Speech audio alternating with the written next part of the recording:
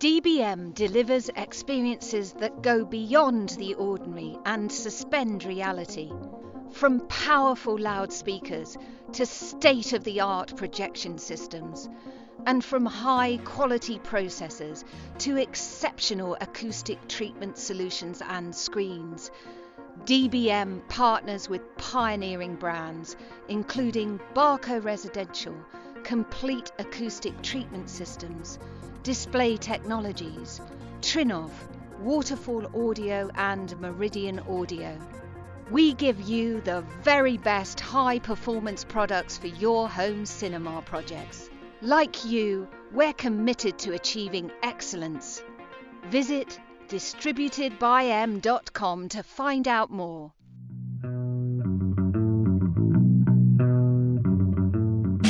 Hello everybody and welcome to The Integrated Home, the podcast that's produced by the home integration community for the home integration community. My name is Jeff Hayward, and in this show we're going to take an in-depth look at a CEDIA award-winning project. A winner of the Best Integrated Home Level 3 and Best Media Room Level 2 categories, Clink Wharf is a project from London member Cornflake. And we're fortunate enough to have Ben Rodrick from Cornflake with us on the show today as we get the inside story on this fantastic project. Welcome to The Integrated Home.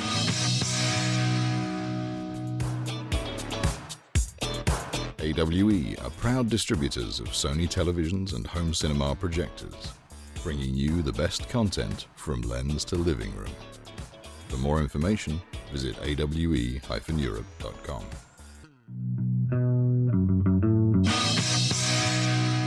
Ben, welcome to the show. Do you want to tell us a bit about you and Cornflake? Yeah, so I'm the sales manager here at Cornflake. I work with a small team of very specialist designers and consultants, delivering some of the finest projects and some of the funnest projects. And I think what we're going to talk about today is possibly the funnest project we've worked on for some time. We're going to talk about Clink Wharf, and Clink Wharf was a big winner at the CEDIA Awards 2021. So first question really, what and where is Clink Wharf?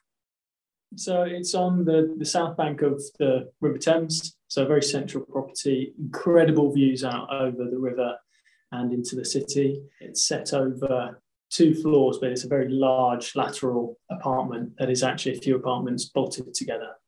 It's a very interesting building in terms of the history. I mean, in context, nothing that relevant, but, you know, in terms of the materials and structure that it's made out of, very relevant. So, you know, it's lots of timber, lots of steelwork and brickwork, not very many modern building materials. Of course, that brought lots of challenges around acoustics and sound isolation and all sorts of stuff that we have to be very mindful of. There's also the other side of that is we want to, you know, whenever we're working on a project like this, the technology should only enhance the structure that you're working within, and it shouldn't really distract from it. So there's lots of gorgeous features, you know, we can't take too much credit for, but that we're really keen to preserve and make sure we're highlighted through, you know, very nice, intelligent lighting control and shading control and that type of stuff. So it was a fairly substantial renovation. Over how many stories was the building? So the main part of the house over 1 floor. So it's 2 kind of opposing apartments that have been joined together, and then there's kind of a raised floor as well. Right, okay. And how did the project come to you? Was it through a property developer? Was the client coming to you direct? We're not wholly sure on this. We took the client through our kind of very typical sales process and journey, and that started with a visit to the showroom. Now that had been booked in advance, and I believe the client had done a bit of due diligence and found some partner companies that we had worked for in the past. It turns out that the interior design company were the company that we ended up being contracted through as well. So it was kind of an interesting discovery, and one we're quite proud of. But we can't take a huge amount of credit other than just, you know, people learn about us in the right ways. That's from, you know, positive client experiences or through positive experiences with other contractors and design professionals. And if they can do their due diligence without asking any questions and we get a green tick, then fantastic news. And how important was your showroom in firing the imagination of the client and the design team? I couldn't understate how important that is, if I'm honest, particularly for this project. The client had actually spent a lot of time in Singapore and was relocating to the UK. And, as a city and as a country, Singapore, very, very tech forward. And maybe if you think about what London is, you could say it's probably a little bit tech backwards in many senses. So it was really important to show the client in context what technology we will be talking about, how we'll be talking about it, and then how we'll be applying that to his property and his lifestyle. And so the showroom was, a room by room kind of experience through lighting control, motorized window treatments, cinema and media room spaces, and then kind of global controls of HVAC systems and all of the rest. So it was really important. It was also probably one of the longest tours we ever did. We were struggling to get rid of him, just because he was having fun, and that's exactly what technology should be. It should be fun. It should enhance your home. It should, make your lifestyle, interesting, but also simplified. And, when you want to entertain and make it exciting, sure, you can turn it up to 11 and do fun things with lighting and all sorts of stuff to show off in front of your mates. So following that long afternoon or long day at the showroom, what was the client's brief? Did it come to you as something that evolved during those conversations that afternoon, or was it written down for you afterwards? That was a bit more collaborative. So because of the nature of the structure that we were working with, we had lots of areas that had compromised ceiling voids and all sorts of stuff. So we had to work really closely with the designers and essentially get an idea for the scale and scope of the project, as in which rooms require what services in terms of background music, TV, media, etc. But really it was working through that and making sure we delivered on the level of quality that the client had seen at our showroom, and presented that in the context of his home, where the structure was very, very different to what we have here. Okay. And how early then did you get involved? Was building work already going on? Were you called in before it even started? We were brought in at design phase, so we had a decent amount of time to work up various options, proposals, work through some iterations of different spaces, the cinema being quite a complicated one of those, well before any work started on site, which gave the client, I guess, a lot of confidence that we knew what we were talking about and that we weren't just a one-trick pony, and that, of course, we can be a bit agile with our design thinking and come up with solutions to things that might not necessarily be problems, but they certainly need to be overcome in a relatively creative way. Fantastic. And the size of team that you put to it from Cornflake, was it a big project for you guys? It was, it's a big project for sure. It's we'd love more of them like this. We don't take on that many projects of this scale and nature just because we know how resource intensive they can be, and that's not from start to finish, but it's at key moments, and that's when you need to be positive, reactive, creative, and if you don't have the boots on the ground to do that, it can be a challenge. But in terms of a design team, we had myself as the kind of lead designer, and then a CAD operative who was doing lots of the kind of technical drawings and things in the background. Gary is sales director at the time.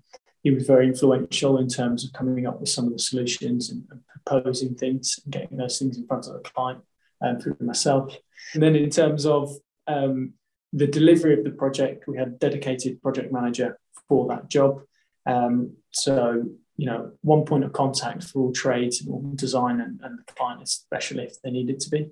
And then that extended into a lead engineer who was assigned to the project start to finish, and several kind of infrastructure engineers that came and went as required.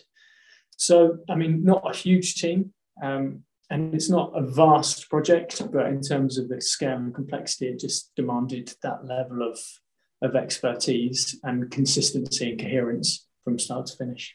So can you describe, in a nutshell, what you've provided? So the usual things, data networking, Wi-Fi, all that kind of stuff, really important, to the point where we had lease line provisions run into the building and a 4G and 5G failover for the broadband. So quite a complicated network infrastructure, But that is the backbone of everything that we put on top of that. So all of the audio visuals, so distributed video systems throughout, background music using Sonos and various other bits of kit. A few areas had kind of upgraded media room experiences, and all of that controlled through a very user-friendly and intuitive GUI using Crestron and our own user interface that we developed. Then on top of that, the usual things, lighting control throughout. So all of that, lovely architectural lighting, decorative lighting, as well as motorized shading in key areas. And then the list carries on to, CCTV, video access controls and integration of heating and cooling systems. So fairly comprehensive. Yeah, pretty comprehensive. And I understand that the client was quite keen to build in remote access from wherever he was in the world to the property. Is that right? Yeah, I mean, he's, despite kind of retiring fairly early, he was still traveling a lot and was still doing a bit of work on the side and was spending a fair bit of time in and out of the country. So being able to remotely monitor and look at the system, simple things like being able to turn the heating on a couple of days before he's due to arrive, that kind of thing. He wanted to manage that himself rather than have a house manager at the time. He has since employed a house manager. It's one of those things, just giving a client the confidence that they have access and that level of control from wherever they are in the world, whether it's just from a monitoring perspective, just to see what's been going on, or whether it's actually they want to interact with it and action things. That's just peace of mind for some of our clients. They expect that level of control, and we give it to them. And I think probably with a complex system, it's got to be easy and intuitive for the client to understand and operate as well, if they're keen to do that. Yeah, and I guess the showroom tool that we spoke about earlier is to show them how simple it can be, to hand it over to them, give them that kind of test drive type of experience where they can interrogate it, press buttons, and get comfortable with it before they make any kind of commitment to buying. And I think, on day one that we met the client, it was super, super intuitive. We handed it to him. We struggled to get it off him at points as well. And it's one of those projects where, you have to see that and reflect on that and just see how effective that kind of tour and demonstration can be.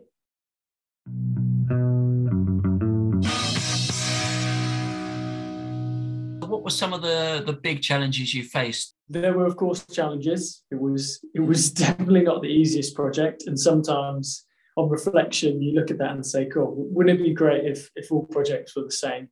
But you also wouldn't learn anything. And I think what we learned really was that we should have more confidence in our abilities, and we certainly do now, to design within quite narrow tolerances. I think our industry's relatively kind of risk averse, and that's fair enough.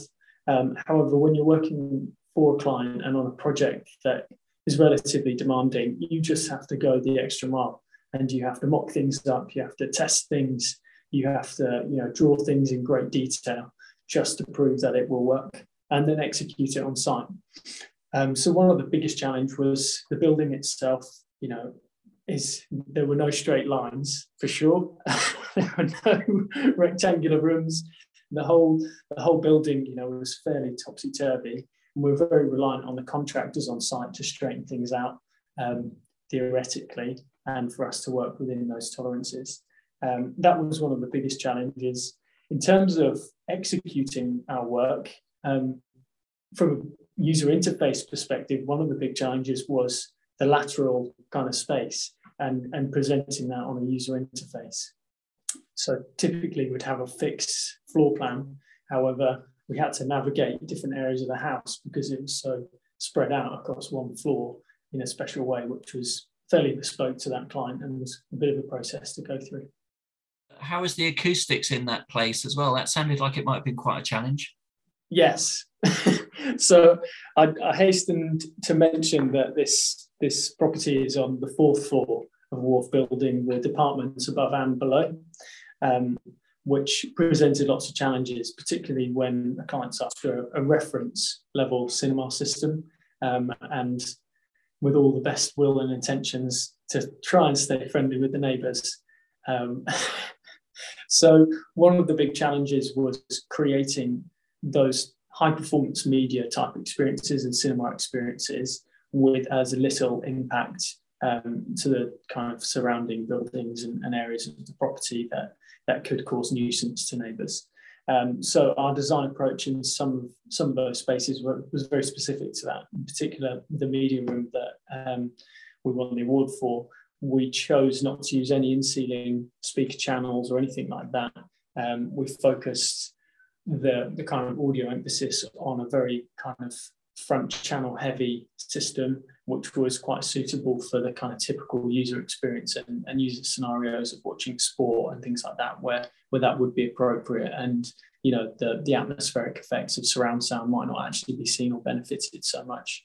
So that was one specific kind of design feature and way we approached the project.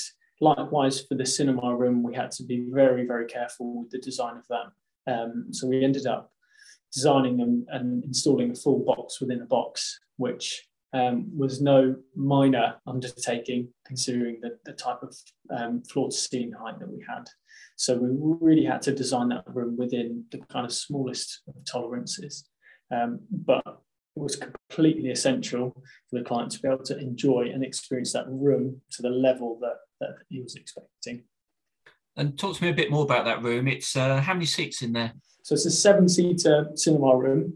The kind of 4 additional seats, we'd call them, of the 7 are kind of a very much secondary seating positions. The room is oriented around 3 kind of core viewing positions on the front row, and then all of the audio is tailored pretty much to that space. The projection, because of the limited ceiling height, we went for a native 235:1 projection system. And also because of the height, we mounted the projector vertically at the back of the room and fired it off a mirror so that it didn't present itself in the room as a projector or as an object, and keep the room really clean and essentially maximise the internal room space that we could have. In addition to that, you know, again, for kind of spatial reasons, we kept all of the surround channels as on-wall speakers rather than in-wall, again, to just maximise the internal volume of that room, to make what was a relatively small room, and a small room getting smaller within a box, to really, really make sure the client didn't end up with a shoebox of a cinema, which we were quite at risk of. So that was one very conscious design decision that we wouldn't normally go for. We prefer to hide speakers if we absolutely can. Fortunately, this client was, you know, A, very keen to take our advice, but B, a bit of an audiophile, so I was quite happy seeing certain speakers with certain branding on them, in this case, My Sound, within the room, and it was a little bit of a feature that he could show off to his friends with. When you're designing a cinema, how much does it help to understand what the client enjoys watching or what they're going to use that room for in helping your design? It's a big influence, I've got to say. This client, although stating that he was an audiophile, was also massively into sports. And that was another reason for building both a cinema room and a dedicated media room space. The media room space he wanted for a little bit more casual viewing, very high performance still, but for sports and entertainment in this kind of lounge bar area. The cinema room was more for watching feature-length movies, but also, you know, recorded concerts, that kind of stuff, and a mix of aspect ratio content where, you know, having a 16:9 screen just wouldn't suffice. You just wouldn't maximise the screen size for any of that 235:1 content. So we had to steer him down a certain path for that, just to make absolute best use of that space. Talk to me also about the lighting, because it's quite special, the lighting that I think you've done for Clink Wharf. Were you involved in the design as well as the control? We didn't get involved in the lighting design per se. However, we did have as much influence as we could positively on it. So, you know, we were working with quite a small team, and actually sometimes the sum of your parts can be more than your individual value when you are contributing and collaborating that closely. So the lighting design, we're not going to take too much credit for. We controlled it well, thank you, Jeff. The bits that we did design though and have a lot of influence over were specific lighting for the cinema, for example, where we created a dynamic lighting system for that room. Because it was a completely closed box, we just wanted to bring a bit of life into that space and bring a little bit of dynamism in what would otherwise be quite a kind of static room when it's not in use. I would say we used vertical and horizontal linear lighting up and across the walls and ceiling to create almost a goalpost effect throughout the room. And using some clever lighting, we managed to kind of program a few different moods and scenes that were a bit more dynamic than just on-off lighting or scene set. So using color changing lighting, RGBW, for example, just allowed us to create kind of a watery type effect or a flame hot red type effect in that space. As well as the kind of future provision for the client to kind of tweak and change those lighting scenes as he would potentially like to. Part of that kind of conversation was actually about, would you want to be able to, turn the room the right colours for the Aston Villa match that weekend, for example. It ended up not being a room that he spent watching sports, so we didn't bother implementing it in that space, but it was that type of flexibility and conversation that the client was quite interested in. And actually, when you look at the kind of end result, it just creates a space that is that bit more interesting when actually a normal cinema room, a standard kind of stretched fabric walled cinema room, can be quite boxy and boring. Yeah, I think that's the thing, isn't it? And again, particularly in London, a lot of cinema rooms tend to get hidden away in basements and then forgotten about. They kind of become like the unused room in the house because they're dark, foreboding kind of caves. And I think the lighting you've done in this particular project is really interesting and just shows that you can make it funky and appealing and a bit more vibrant, can't you? Yeah, exactly that. You want to create a space that people remember. So if you bring guests around, they want to come back and spend more time in that space. That's a real positive. But also from a client level, if you live in and spend a lot of time in that house, that you want to spend a lot of time in there, and that you feel that you're comfortable, whatever the lighting scene is, or whatever the kind of scenario that you're watching in. How was it working? Because you said you were contracted by the design team or the property developer, I guess. There's probably a better description. But how was that in terms of relating to them what the client wanted, if the client's a sort of step removed from them? They were very good at client management, for starters.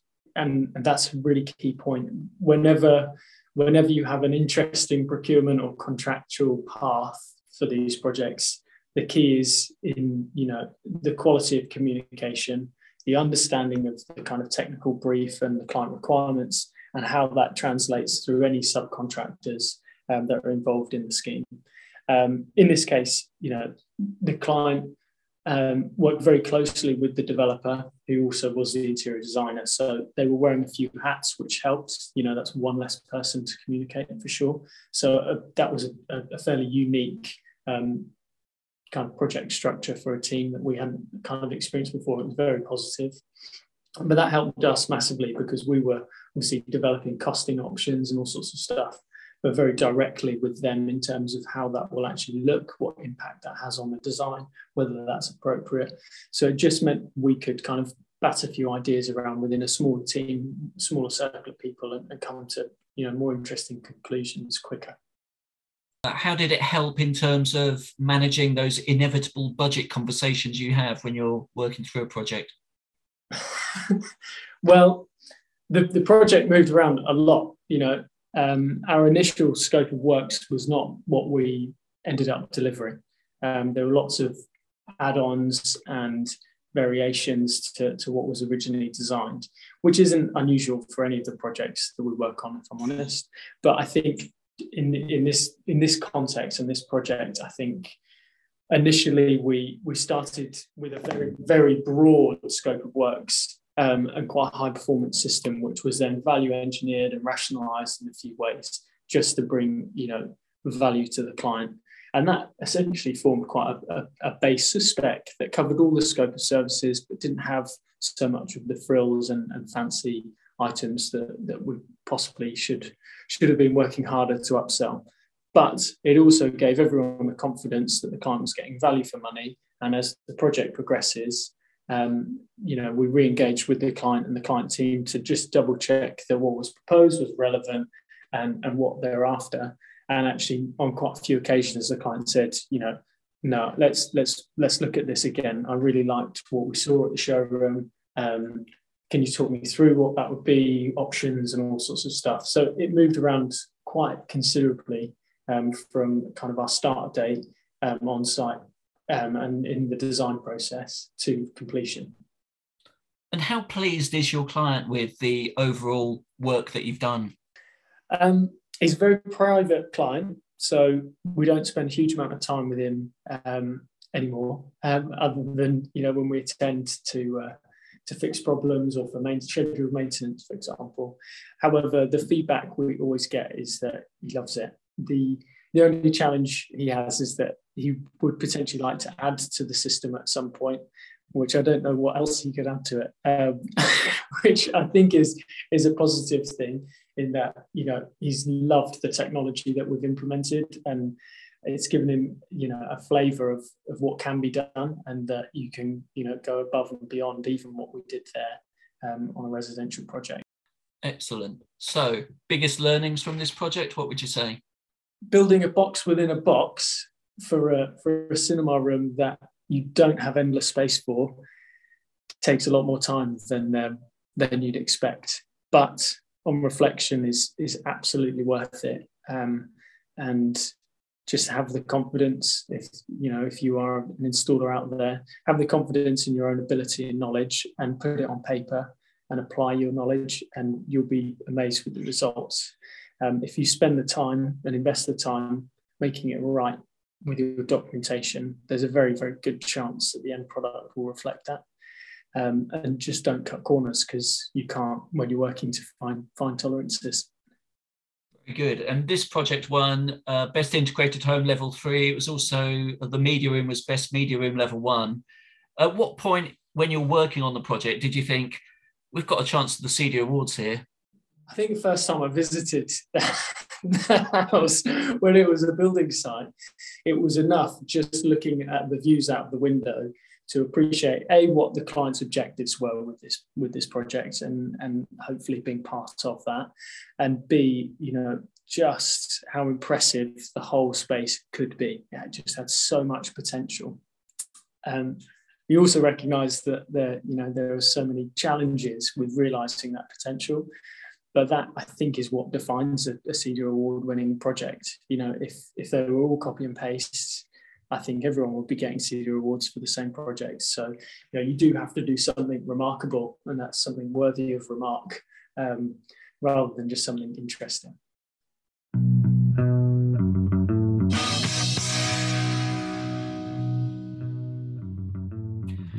Thank you, Ben, for the inside track on Clink Wharf, a fantastic project and worthy CEDIA award winner.